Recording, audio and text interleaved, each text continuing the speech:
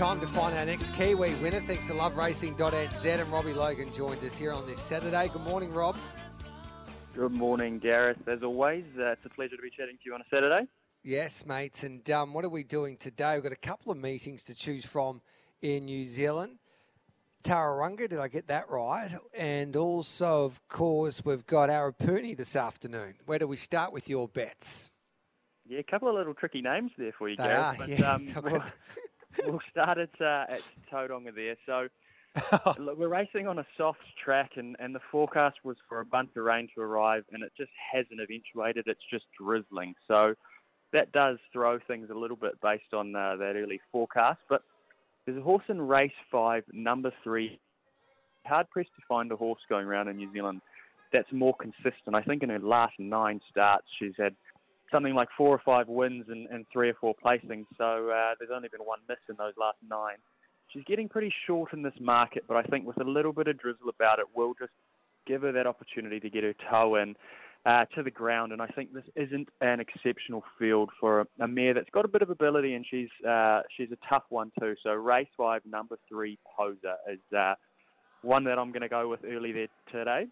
All right, then race 5, number 3. What else are we doing, mate? Another one that I didn't mind, and I've been really looking forward to seeing her run since her fresh-up run, is race 7, number 5, Casino Princess. Now, this horse is trained by legendary trainer Cliff Goss. He's in his 90s here in New Zealand, and he only has a small team, but he always seems to find a handy horse, and I think she is no exception. She's had just the 5 starts with 3 wins. She resumed last start. It was a very good run to finish just probably half a length off them. I think she has a good record here at the course. Again, a little bit of rain will help her get her toe into it. The 2 kilos off from Alan Nicholas. I know we're getting pretty short in the market, but she's short for a reason. She's pretty special. So race 7, number 5, Casino Princess is probably my best of the day there at Tauranga. Okay. All right, then. So there's your best at Tauranga today. Then what else are we doing there, mate? Have you got anything else for us there in New Zealand? Well, there's a Group 3 race on today there at Awapuni. It's the Metric Mile, and it's an interesting one, and it'd be rude not to mention there's a horse in there called Pennywecker, who they just can't seem to turn the tap off. They opened at $15 here in New Zealand, and she's now into $5, second favourite for that.